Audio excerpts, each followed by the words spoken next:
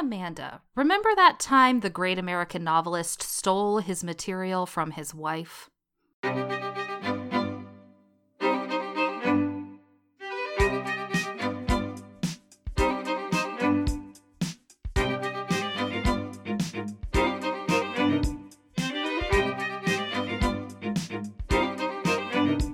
Hello, and welcome to Remember That Time, an historical podcast. I'm your host, Amanda Webb. And I'm your host, Anna Webb, and this is a podcast where two sisters totally geek out about all their favorite moments in history. And it's me again! It's Anna again, because, friends, she got me. She finally got me. Miss Rona done came. I'm a public school teacher. It was inevitable. I know. I told my friend, who you know, I'm not going to say her name on the podcast, but I told her that I was like, poor thing lasted all this time in a public school, got vaccinated as soon as she could, took all the precautions, lasted for so long. We're a month away from being out. Yep. And then the Rona came. Yep. So I'm fine. You haven't been too sick. You're just stuffed up. I feel like I sound terrible.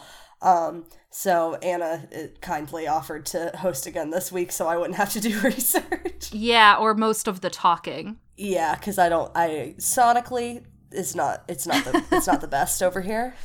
It'll be But fine. Otherwise I'm fine. It'll be fine. Yeah. Well, okay, so it was up to me again to pick a topic. So there is a lot happening in the world right now. Indeed. And my first thought was maybe I should talk about the history of Roe v. Wade. And then I thought maybe that'll be a bit too much for me. Sure. Mentally. Sure. So I decided instead that I would talk about just I wanted to just choose a woman to talk about. Sure. And there are lots of awesome women on my list. And I thought for a moment about Jane Austen. And then I thought, nope, Amanda will be mad if I do that. She'll want to do it. I have to do Jane. So, exactly. So then I was like, what about another author? And then I looked over at my bookshelf. And there they were, all the F. Scott Fitzgerald stories that I have. And then I thought, his wife was a better writer anyway. Let's talk about her. Excellent. Yeah. You did your opener and I wanted to go, yes, I do remember that You time. nodded. You were nodding furiously. I do indeed remember that time. So, yeah. Well, before we get into that, would you like a drink update? Oh, yeah. Wow. We just started going. I know. It's red wine, folks. A shock. Delightful. It's water. Trying to be good to my body. Yeah, you probably should. I mean, you're sick. Mm-hmm. So, yeah. I've drank so much water over the past week. Yeah, well, that's how it be when you're sick. Yep. Yeah. Well, are you ready to talk about Miss Zelda Fitzgerald? Yes, please. I love her so much. I'm very excited to talk about it. Okay, so Zelda is born Zelda Sayer on July 24th, 1900 in Montgomery, Alabama. She's the youngest of 7 or possibly 6 or possibly 5 children. I saw things on different sources said different things. Love when we just have no earthly idea. Yeah, she was the youngest girl though. Okay. And the youngest out of all of them. However many there were. Her mother. Regardless, all of that, too many children. Too many kids. Her mother is Minerva Buckner Minnie Machen. I don't know how to say her last name. And her father is Anthony Dickinson Sayer. Now, her father is a justice of the Supreme Court of Alabama. Huh, interesting. So, yeah, he's well known. And her mother chose her name and actually named her after 2 literary characters from kind of little known stories, which I thought was just kind of poetic. Yeah. The stories were Jane Howard's Zelda, A Tale of the Massachusetts Colony. I don't know what that's about, but it sounds interesting. Yeah. And Robert Edward Francillian, Zelda's Fortune is the other name of the book. So she was named after literary characters. Zelda isn't a super common name and even wasn't in the late early 1900s. I would say it continues to be a not super Yeah. Common name. And anymore, if people are named Zelda, it's after the video game. Which is named after her. Yes, I know. So it's after her. Yeah. Yeah. That's why I found it so interesting. Yeah. So the family descends from early settlers of Long Island who then moved to Alabama, like shortly before the Civil War. Oh, okay. So they're very prominent in the South. Sure. It's a well-known family. One of her uncles, if you're the Supreme Court justice in Alabama, you kind of have to be a well-established family. Right. Just sort of by nature. Exactly. One of her uncles served in the U.S. Senate. Exactly. Her paternal grandfather edited a newspaper in Montgomery, so he was kind of locally really well known. And her maternal grandfather also served a partial term as a U.S. senator. Yep, one of those dug-in families. Exactly. So she's kind of a little bit of a socialite from birth, in a way. Sure. She's a pretty active child. She dances. She takes ballet lessons, which will come back later. So she, in 1914, attends Sidney Lanier High School. She's very smart, but she's not really interested in school. Classic. She is, like I said, a little socialite, so she's very active socially.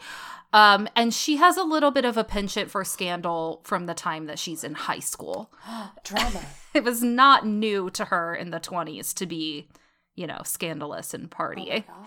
So she's nothing like most of the women around her, right? Because it's the South in the early 1900s. The expectation is those Southern belles. Exactly. Yeah. She drinks, she smokes, she hangs out with boys. Scandal. God forbid. I saw this quote where at one point she, quote, wore a tight flesh-collared bathing suit to fuel rumors that she swam nude. That's iconic behavior. I loved that. Good and for apparently, the little quote under her high school graduation photo was, "Why should all life be work when we all can borrow? Let's think only of today and not worry about tomorrow." Oh, Zelda. So you can come back to get you, huh? Yeah, you can see her philosophy, though. Yeah. Right. So that's most of what we know about, like, her childhood. Like, her mom was really doting, her father more strict, classic, typical. Classic.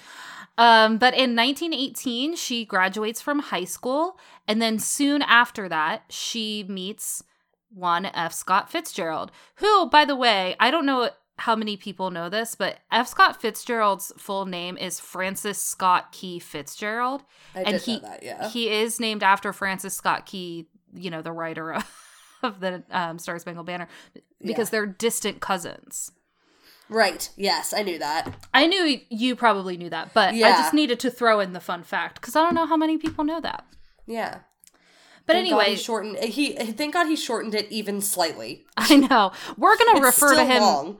We're gonna refer to him as Scott a lot throughout. I think that's what most people called him.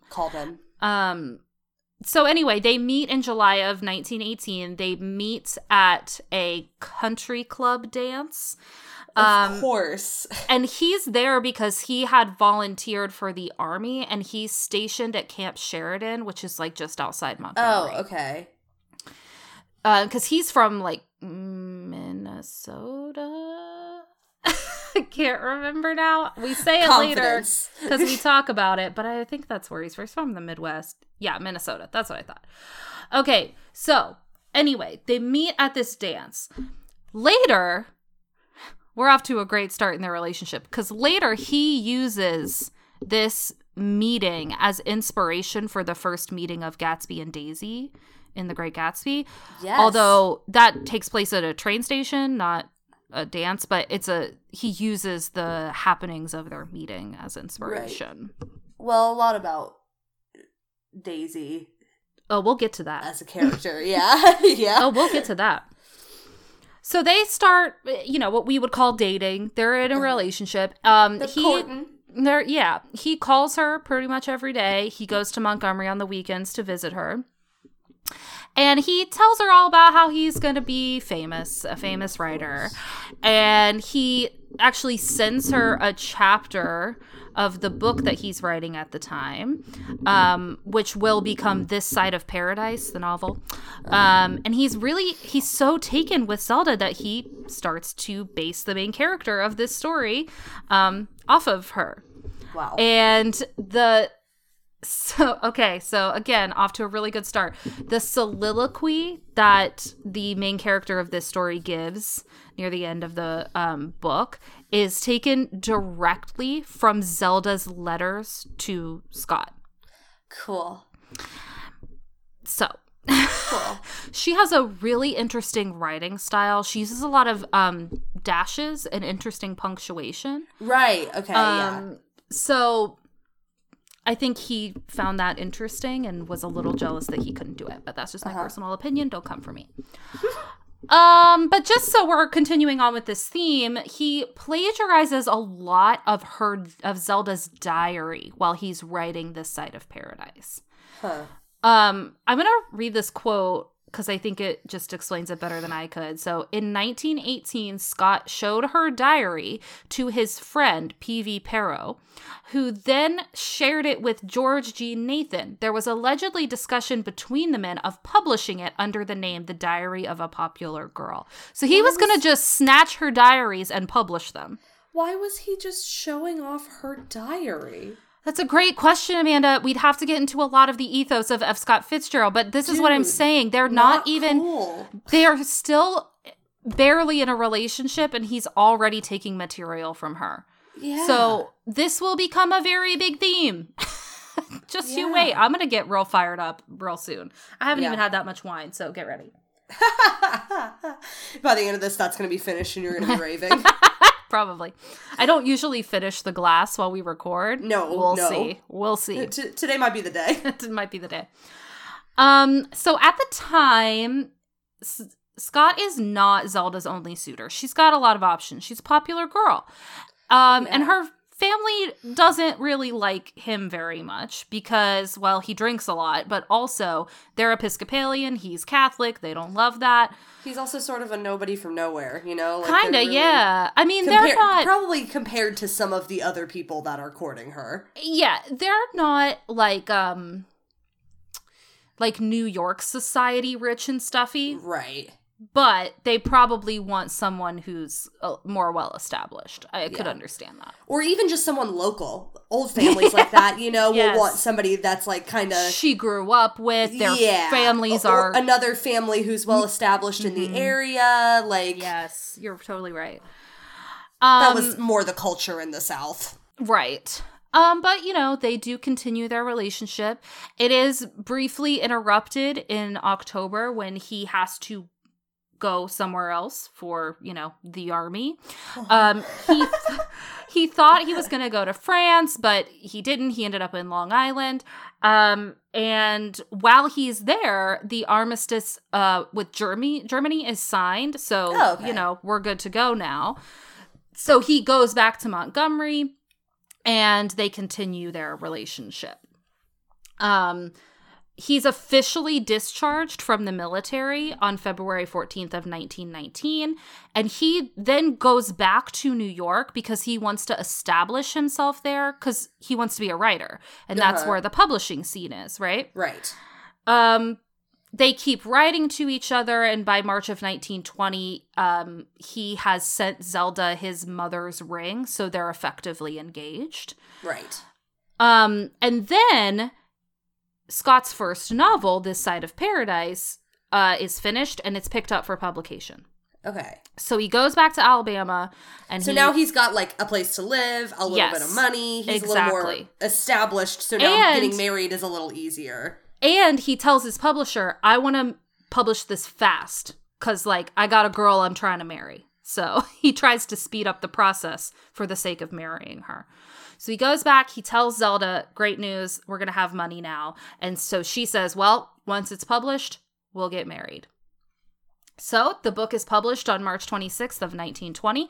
Zelda arrives in New York on March 30th, and they're married on April 3rd in St. Patrick's Cathedral. Nice. So, that was a lot for their courtship. It was pretty quick. Right. And, you know, it didn't start out great, seeing as he was already stealing her writing. And frankly, it's not going to get much better. So buckle up. So, the book does very well. It becomes really, really successful, which means that Zelda and Scott pretty much overnight become like celebrities in New York. Right. And great news, now it's the Roaring 20s. So it sure is. There's lots of partying going on, and they are known for their excessive partying. They are kicked out of more than one hotel for being drunk. They drink a lot. Publicly, they have a reputation for like these people like to party or whatever, but privately, all that drinking leads to a lot of fighting. So, right. A lot of animosity in their relationship. Of course. But on Valentine's Day of 1921, Zelda finds out she's pregnant. Right, okay. So they decide they're going to go to Scott's home in St. Paul, Minnesota. I knew I had that in here. To have the baby. So, on October 26th of 1921, their daughter, Frances Scotty Fitzgerald, is born. It's a terrible name. I don't mind it. His name being... No, well, it's just because his name is Frances Scott, and they named her Frances Scotty. It just seems weird Scotty to me. is more of a nickname for her. I know, but they call her still. Scotty. Frances is cute. Like with an E, Frances. Yeah. I don't mind the name. It's just that compared to his that name weird. is silly to me. I don't know. That's not that weird. People name their kids after themselves all the time. I know. It just feels like this so is the girl version of this. I don't know. I guess, but that happens all the time. What are you talking about? I don't know. Look at Will Smith and his kids. Yeah. They did exactly that. So, just saying. With both of them. Yeah. Okay, so Scotty is born, and after Zelda comes to from her anesthesia, Scott records what she says, and here it is. I'm going to read it to you as a quote. "Oh God, Gufo, I'm drunk. Mark Twain, isn't she smart? She has the hiccups. I hope it's beautiful and a fool. A beautiful little fool." Where do we recognize that from, folks? Doesn't that Possibly sound familiar? one of his most famous lines ever. Isn't just that saying. a little familiar? Just saying. So Zelda's not very domestic. She hires a nurse for the baby. She hires a couple to clean the house. She hires a laundress. They're making a lot of money off of the book, but they're living well above their means most of the time. Sure. This is pretty typical for the 20s, right? Yeah. Especially a couple in their particular environment. Yeah.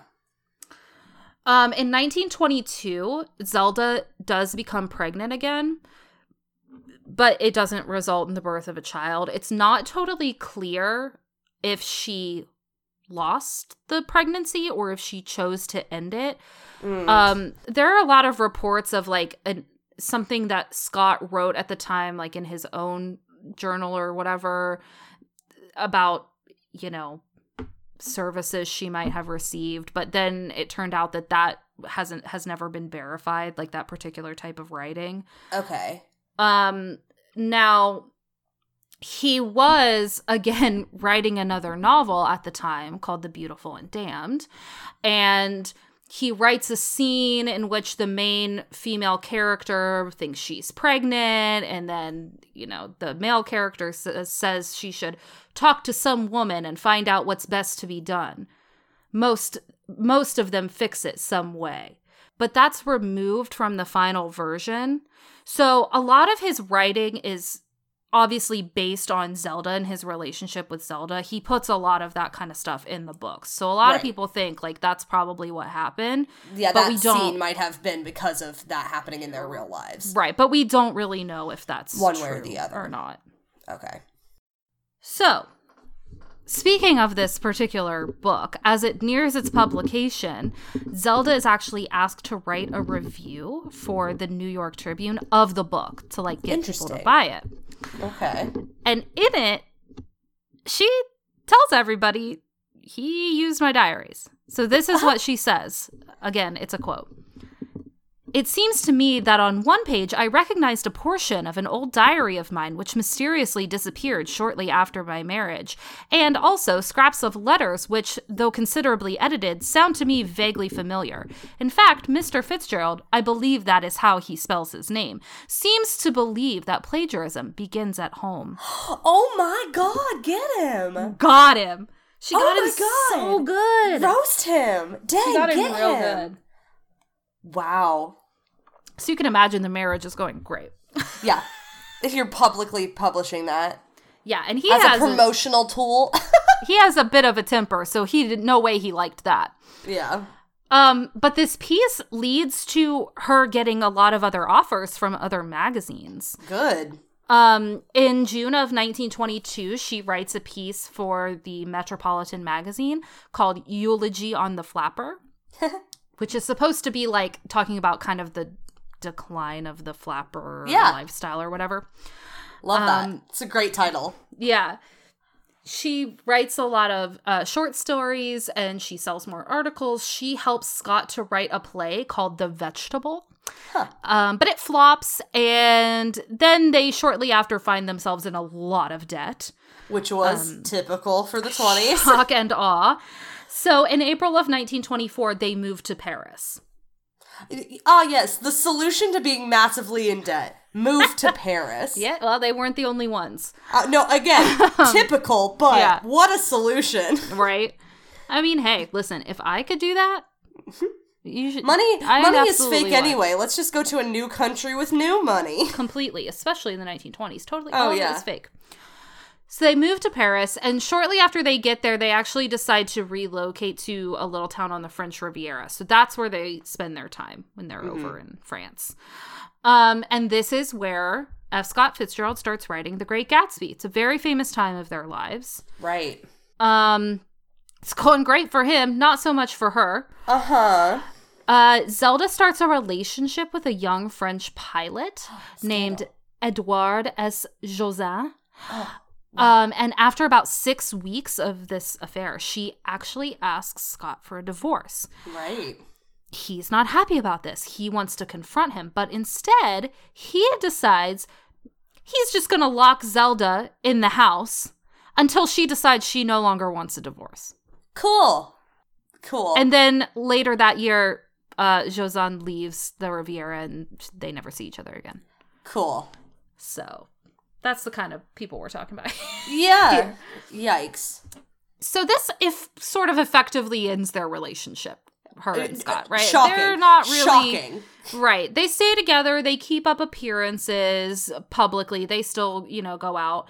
But Scott is spending so much time writing his novel, and Zelda feels really neglected. And, she doesn't really have anything for herself, so she spends a lot of time partying. Her substance abuse really picks up around this time. And in September of 1924, she actually overdoses on sleeping pills.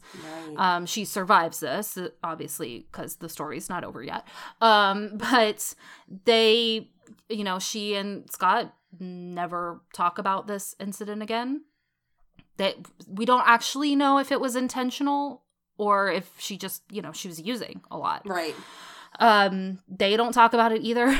So, that's where we are. Scott finishes The Great Gatsby in October, and they actually attempt to celebrate this by traveling to Rome and Capri, but it doesn't go very well. They're not happy. They're not very healthy. She is dealing with colitis on this trip, so she's actually not well. Mm-hmm. She, however, actually chose the name of the novel. He had a lot of other names that he was looking at for this, and he couldn't decide, and she liked The Great Gatsby best, so that's what they went with. He wanted to name it The Just Okay Gatsby. I stole that joke from College Humor. Very good. Very good. It's good, though. Let's be honest. I mean, I could talk about The Great Gatsby for a long time. That's not what this episode is about. It is my favorite book, mostly because I find it super fascinating. Oh, yeah. I want to read it real bad now that we're talking about all this. Yeah, me too. I need to reread it, like, immediately. Oh, yeah. But, you know, to be fair, Gatsby, not actually that great. So you're not wrong. He was the just okay Gatsby. Yeah, he was the very, very rich Gatsby. Yeah. That's kind of where it ends. Yeah. But anyway, so on this trip, this is when Zelda starts to paint. Which is very important because her paintings are, we'll talk more about them later. Mm-hmm. So in April of 1925, the couple goes back to Paris, and this is where they meet Ernest Hemingway. F. Scott Fitzgerald and Ernest Hemingway very famously had a friendship. Besties. Scott was very invested in Ernest's career, really tried to bring him up. Zelda and Ernest do not get along. They don't like each other. And Zelda accuses Scott of having an affair with Ernest, although there's no evidence that happened. But here's a quote. Here's a quote. Scott, nonetheless, decided to have sex with a prostitute to prove his heterosexuality, which, like, great job, bud. It doesn't look at all like you're overcompensating there. And then Zelda later threw herself down a flight of marble stairs at a party because Scott was talking to somebody else and ignoring her. Oh my god. So things are going really great. Fellas, is it homosexual of me to get accused of having a homoerotic friendship and then overcompensate by having sex with a prostitute? It's like, bud, you're not proving the point you think you are. It looks worse, honestly. I mean, like, you know, my guy. It looks more like the thing she accused you of when you do, like, you're overcompensating, man. Oh, wow. Now, for what it's worth, I do think F. Scott Fitzgerald was alarmingly straight, because nobody's behavior could be like this unless they are a straight, cisgendered white man. I mean, it's just a fact. So true. That is so right? true. It's not a question for me. If you just think about his writing, it's so disgustingly masculine. Oh, yeah. Yeah. So much. 100%. Well, speaking of, he draws a lot, like we already kind of touched on Zelda's very intense personality in his writing. So he's, you know, like we already said, he's spending most of his time writing, and Zelda's getting more and more bored and isolated, and they're fighting more often, and she starts interrupting him while he's working, and he doesn't like that, so they're fighting all the time. He is getting deeper and deeper into his alcoholism, and she's getting more and more erratic. She really, around this time, wants to start carving out her own path. She really wants a talent that is her own. Absolutely. So, by the way, she's 27 at this point. Let's just reflect on that. How old is he? He's not that much older than her. No, I don't think so. He died at, I think, 44. And she, let's see. He was born in 1896. She was born in 1900. So he's not that. He's 4 years older. Okay, yeah, that's not that bad. He's not that much older than her. So anyway, around this time, she's 27. She starts getting very, very obsessed with ballet. So I told you that was going to come back around. Sure. She picks this up again, and she is obsessed. Scott is very dismissive of her desire to be a professional dancer, as you might imagine. He thinks it's a waste of time. Right. But she insists on daily practices of up to like 8 hours a day. It's like all she does. And it's grueling because ballet is tough. And in September of 1929, she's actually invited to join the ballet school of the San Carlo Opera Ballet Company in Naples, but she chooses not to go, which is wild to me because that is really the closest she could have gotten to the success that she wanted in dance. Right. But I think this was what she was filling her time with at this point, right? Right. And she is, frankly, a little old to be wildly successful in ballet, which is unfortunate, but is the case. Like, 27's the very high end of that. She was never going to develop the skill that she might have had she kept dancing from the time she was young. Right.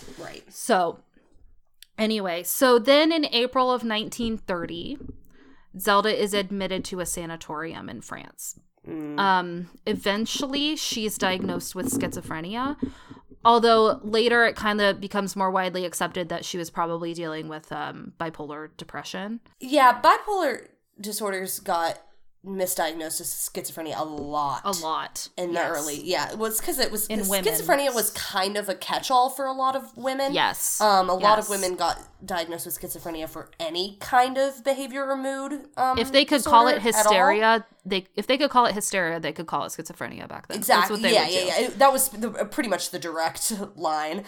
Before a lot was understood about either of those disorders, it got misdiagnosed a lot as schizophrenia. Yeah, so she gets admitted to the sanatorium in France. She's not there too long, like kind of just long enough to get diagnosed. And then she gets moved to a clinic in Switzerland. That clinic, though, kind of is not really equipped for what they've diagnosed her with. Like, they mostly deal with, like, gastrointestinal issues. So they move her again to a psychiatric facility on the shores of Lake Geneva. Okay. So she stays there for a little while, and then in September of 1931, she's released from that particular place, and they move back to Montgomery because her father is not doing very well. He's sick. Oh, okay. He's dying. And while they're in Alabama and her father is dying, Scott says, "I'm moving to Hollywood. Bye." He guy? Leaves. He goes to Hollywood, and while he's away, Zelda's father dies, and she gets super depressed. Of course. So she was admitted to a sanatorium, and then a psychiatric facility for her depression. Correct. And was released, and then was dealing moved with across an ocean. Right, was dealing with the death of a parent, and he decided that was the time to dip. Yep. Of course she was going to be depressed again. To Hollywood. Not even just dip, to go, like, have this glamorous life. Yeah. Right? She wasn't out of care for very long, and then immediately was thrown into a massively disruptive event, which already causes people to be depressed, even when they are mentally well. Yeah. Boo. Boo. So, unsurprisingly, by February of 1932, she's back in another psychiatric clinic. Of course she is. I feel so bad for her. This is rough. Well, you're about to feel worse. Get ready, because this is the thing. We're about to get to the part that I get I get very fired up about this next bit. Okay, so she's in another hospital. She goes to the Phipps Clinic at Johns Hopkins Medical Hospital, or Johns Hopkins Hospital in Baltimore. Can I just say, I hate that it's called Johns Hopkins. I know. It's incorrect. Trips me up every time. Feels bad in the mouth. Every time. Anyway. So while she's there, she has a sudden inspiration. Suddenly she can be creative again. And she starts writing a novel called Save Me the Waltz. Right. Okay. Uh-huh. Okay. So. Anna's about to get, you guys don't understand. Anna's about to get so angry. I have a lot of feelings about Save Me the Waltz. So this is a semi-autobiographical book about her early life and then a lot about her marriage. Mm-hmm. The book is very obvious, right? Like, if you knew anything about their marriage, if you had heard anything I just said to you and you read this book, you'd be like, yes, of course, this is autobiographical. Yeah, if you knew it's about even a woman the rumors about them, she grows up in Alabama. She marries a painter who becomes very famous very quickly. You know, it's a whole thing. Right. So she writes this novel. She sends it to Scott's publisher, Maxwell Perkins. So naturally, he gets a hold of the manuscript. Right. Scott. He reads it, and he is furious. And he's writing letters to her, berating her because she has used all of this material that he was using in a book that he had been writing called Tender as the Night, which he had been working on for a long time. And he forces her to remove the parts of the novel that drew from the shared material that he wants to use. Ew. Now, I have a ton of feelings about this, okay? Yeah. Because I own Tender as the Night. I've read it. I love this book. It's a great book. This is my complicated relationship with F. Scott Fitzgerald because I think he's a bad person, but I like his writing. But his wife's writing is also better. I've also read Save Me the Waltz. It's great. It's so good. And it's infuriating to me that it could have been better, but he made her remove everything to use it in his book, which is less obvious, to be fair. It's less obvious that it's about their relationship, but, you know, it's not quite as, like, on the nose. But it makes me so mad that he basically stole all of this material and said, I can use it, but you can't. Because we all know that material, most likely, is her writing. Let's be honest. Right? That's what he picks from. Oh, man. Nonetheless, Save the Waltz is published on October 7th of 1932 in a printing of only 3,010 copies. Which is wild. Like, yeah. You can get it, though. Yeah. Now. Well, you can buy it, and I recommend it. Buy the book, read it for Zelda. It's also just like, she is the wife of one of the most famous authors of the time. You think they would put up more of a stink about her writing a novel, right? Nope. Like, that it would be better supported and but he didn't support it. But he didn't, he so had then the supported publishers it, didn't have to. Yep. Right. But if he had supported it, his book would have been dead in the water. Right. And he was never going to let that happen. Right. So it's not received very well by critics at the time. I mean, let's be honest. It was written by a woman, so they were never going to receive it all that well. Yeah. It's very honest about her struggles, so men didn't like it. It only sold about 1,392 copies, and she earned $120.73 from this book. That is, And it's her only novel that she ever sees published. Man. And it makes me really angry because it's better. It's better than Tender as the Night. It's better. And Tender as the Night is a good book. You know? Yeah. It's better. I read it in college. We read them side by side. Right. And I remember being so upset. I was so upset. This is just for my curiosity. What class was that for? It was for, I don't remember what the class was called, but one of our mutual teachers taught it. I don't know if I want to say her name on the podcast. That's fine. Because she doesn't agree. But it was for like a, I can't remember if it was like a women in lit class or an American lit class. I can't remember. Okay, I was just curious. But I'll tell you after who. That's fine. Who brought it to me, because you'll be like, oh yeah, of course. Mm-hmm. Okay, so that drama aside, Zelda continues to be mentally unwell throughout the mid-1930s. Mm-hmm. She writes a play called Scandalabra, which I think is great. That's an incredible name. It's like a fantasy farce. Oh my god, I love that. And a small theater group in Baltimore did put it on in 1933, but it was not, people couldn't follow it. It was too rambly. Okay. Like, there was too much going on. They couldn't follow it, so people didn't like it. And she kept painting, and some of the paintings she had created while she was in and out of, facilities, sanatoriums, clinics, were exhibited in 1934, but they also didn't get a great public response. I like her paintings. I do too. We'll talk more about her paintings. But, she's not doing well. She's getting very violent and really reclusive. Well, of course she is. She's like frustrated that none of her creative efforts are being received. Right. And then in 1934, Tender as the Night is published, which eventually becomes F. Scott Fitzgerald's last novel. He doesn't publish any novels after that. But, that probably doesn't help. And then in 1936, Zelda's moved to another institution called the Highland Hospital in Asheville, North Carolina.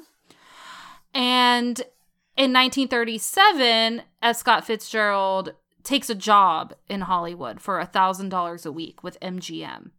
So he's basically gonzo. Right. He just checked her into another institution and then dipped. Yeah, he put her into the institution in North Carolina and then he left again. Yeah, typical. I mean, that happens to so many women. Yeah, he also starts an affair with a movie columnist named Sheila Graham. Yes.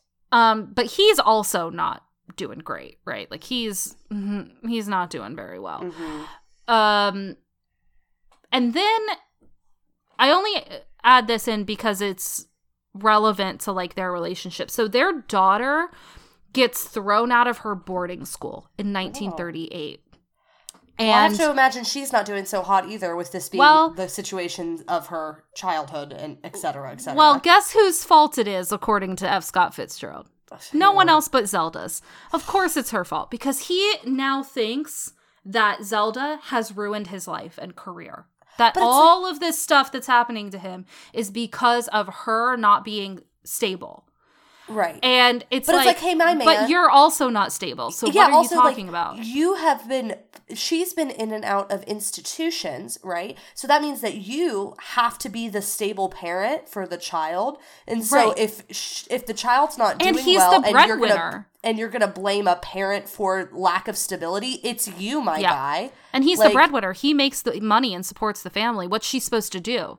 Yeah. He killed her novel, or she could have made some of her own money. Yeah. But he killed her novel. And then turned the broader culture against her so that her other creative works couldn't succeed either. Exactly. Like, that's all on you, my man. Yep. Oof. Yeah. So, that's great. Yeah, I was just thinking that I had to imagine that their daughter wasn't doing so hot with all of this. No, she's not doing hot. I mean, she does end up going to Vassar. Scotty, the daughter. And she actually has a pretty successful career. I think she also becomes a writer. But, she ends up mostly okay. That's good. In 1938, Scott has a very violent fight with his mistress, Sheila Graham. And he goes back to Asheville. Oof. And again, I'm mentioning this. It doesn't sound like it's going to be relevant, but it is. So a group from Zelda's hospital had planned to go to Cuba. And Zelda misses the trip for some reason. She doesn't get to go with them. So when he comes back, they decide they're going to go. Right? Okay. They're going to go to Cuba.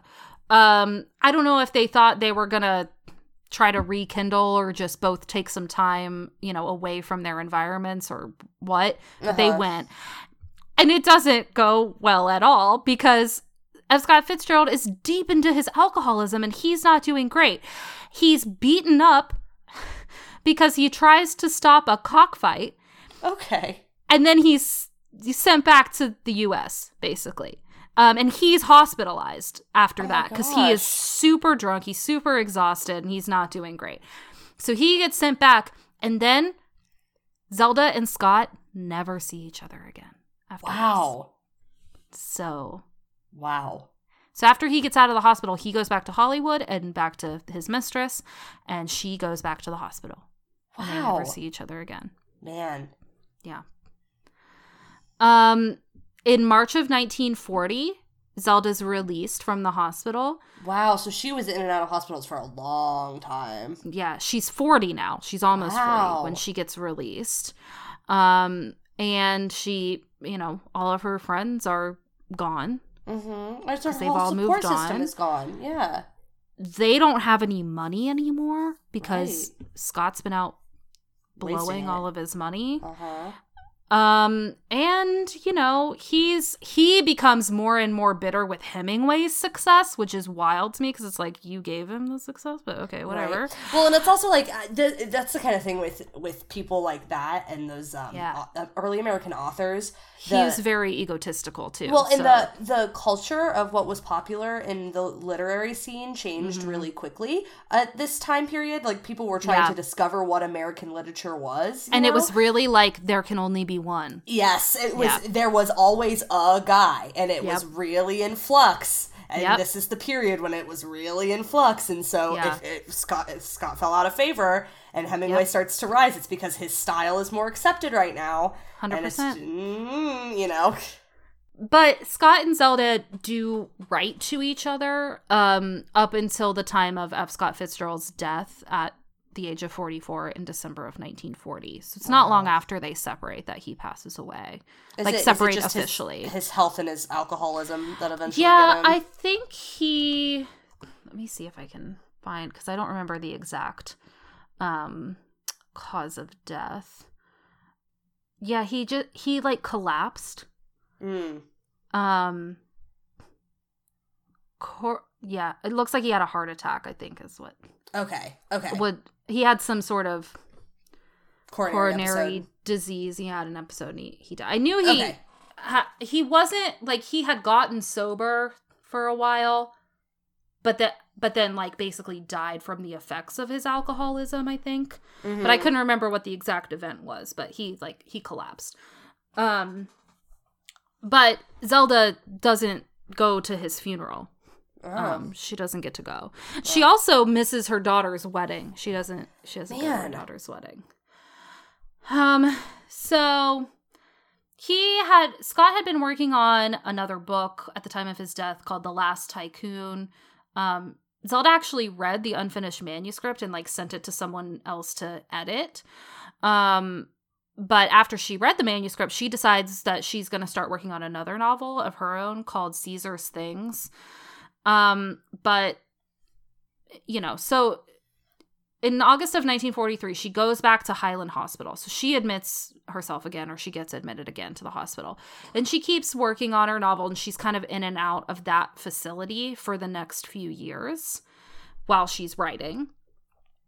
And then on the night of March 10th, 1948, a fire breaks out in the hospital kitchen. Oh my gosh. And she's locked in a room because she's waiting for electroshock therapy. Oh my gosh. And the fire moves up the dumbwaiter shaft and it spreads onto every single floor. The fire escapes are also wood, so they burn up. And 9 women, including Zelda, die in the fire. Wow. Whoa, that's wild. That's a really wild way for her to go. She is identified from her dental records. And some reports say that she's identified from one of her slippers, but it was probably from her dental records, let's be honest. Wow. Whoa, that's crazy. Yeah, it's sad. It's very sad. It's very sad. It's like a freak accident. Yeah. You know? Yeah. So Scott and Zelda are buried in Rockville, Maryland, originally in the Rockville Union Cemetery, and it's away from his family plot. There's only one photograph of their original gravesite, which I found interesting, and it was taken in 1970 by a Fitzgerald scholar named Richard Anderson, and it was first published in 2016, the picture. Huh. But at their daughter's request, they're actually moved later, and they're interred with the other Fitzgeralds at St. Mary's Catholic Cemetery.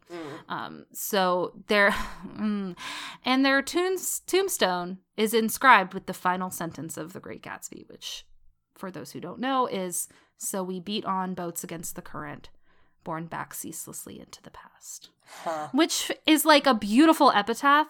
Mm-hmm. But a little bit of a slap in the face to Zelda. Yeah. I find that very interesting. Yeah. So, after they're gone, you know, the general perception is that Zelda is this woman who destroyed the career of this really promising writer, and he like fell into ruin and could have published a lot more books if not for her. But I mean, we all know that's nonsense. Yeah. But the good news is that in 1970, a book is written by Nancy Milford, who is at the time a graduate student at Columbia University, and she writes a biography about Zelda.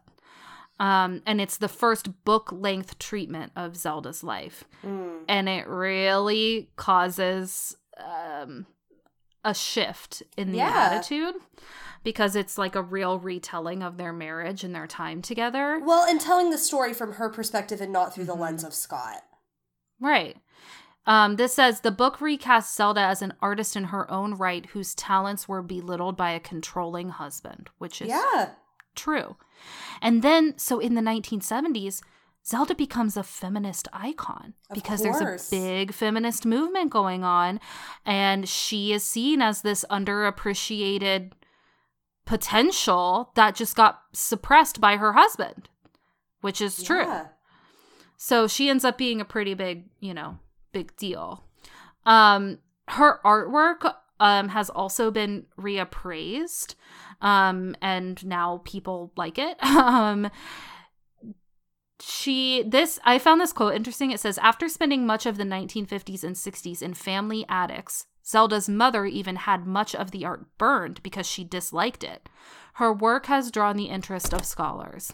So she had exhibitions in the US and in Europe, and now people really love her art. I love her art. I think it's so beautiful. Yeah, it's interesting.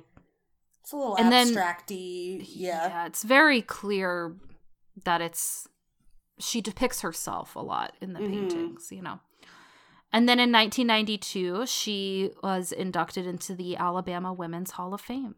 Good. Rightfully so. And that's Zelda. Oh, man. What a life. Oh, also, was it Tennessee Williams? I think it was somebody wrote a play about, that was loosely based off their marriage. And yes. I think it was Tennessee Williams. Yes. But, yeah. I also can't think of it. Yeah, but I know what you're talking about. Yeah. But that's Zelda. I think she's so fascinating, and the story is obviously really sad, but she's so talented, and it's weird for me because, like I have said, I'm a fan of F. Scott Fitzgerald. Great Gatsby is probably my favorite book. Yeah. Oh, yeah. And I like his writing. I think he's a very good writer, but he would not be as good without her. Yeah. Obviously, he stole her work. Yeah. More than once. Frequently, yeah. He just saw a talented young lady and latched right on. I mean, he immediately started taking her writing from her. And it's really sad. It is really sad. Yeah. Yeah. Read her novel, for real. Especially if you've read Tender is the Night. You're going to like this better, I think. I do, anyway. And again, I love Tender is the Night as a novel. It's a great novel. But hers is better. That was a good one, sis. Thanks for taking it for me. Yeah, well, hey, I enjoyed doing the research. I've thought about doing an episode about her for a long time. And it felt been on the list for a long time. Felt appropriate to talk about a woman who was so deeply suppressed by a man in these trying times, and about how much damage that can do to a woman or any person, but in this case, a woman. So, yeah, that's Zelda. Yeah, loved it. I love her. I mean, she wasn't perfect, but fascinating. Yeah. All right, well, I hope y'all enjoyed this one. Hopefully Amanda's speaking voice is better for the next one. Yeah. But yeah, just real quick while we're kind of on the topic, if you could donate or spread the word about your local women's health facility funds, that would be really great. And I mean local, like Planned Parenthood is a wonderful organization, but they get a lot of funding. And right now, the important thing is to fund local facilities that are helping people where they are. That's going to be really important. So that's my little PSA for this one. I don't know what the deal is going to be next time. That's up to my sister. Hey. Ayo, who's to say? Who's to say? Oh, it'll be... No, not quite Pride Month. We'll have one more before Pride Month. It better not be Pride. I'm going to panic. I got some stuff to do. No, we'll have one more before Pride Month. Yeah. So, but we're getting there. Yeah. If anybody has any suggestions for what they'd like us to talk about in the future, hey, if you got Pride Month topics, we would love to hear them. You can send those to us at rememberthatpod@gmail.com. I almost said it wrong, but we got it. You can also follow us on Twitter at RTTpod. And we would love it if you would leave us a rating and review wherever you listen to this podcast. And if you want to find me on the internet, I am at The Real Anna Webb. And I'm at ACW Nerdfighter. Yay. I didn't finish the wine, so wow. Everything's okay. Everything's fine. We'll see if I finish it next time. So until that next time. You're so sorry. No, wait, hold on. A great transition, but I'm laughing at the idea of you ruined still... it. I know, but the idea of you still working on the same glass of wine in 2 weeks. I meant a different glass. No, I know, but that's the mental image that appeared to me, and I had to express that. This is going to be sitting on this table for 2 weeks. Let's see how it goes. No, I'm kidding. That won't happen. Until next time. Remember that time.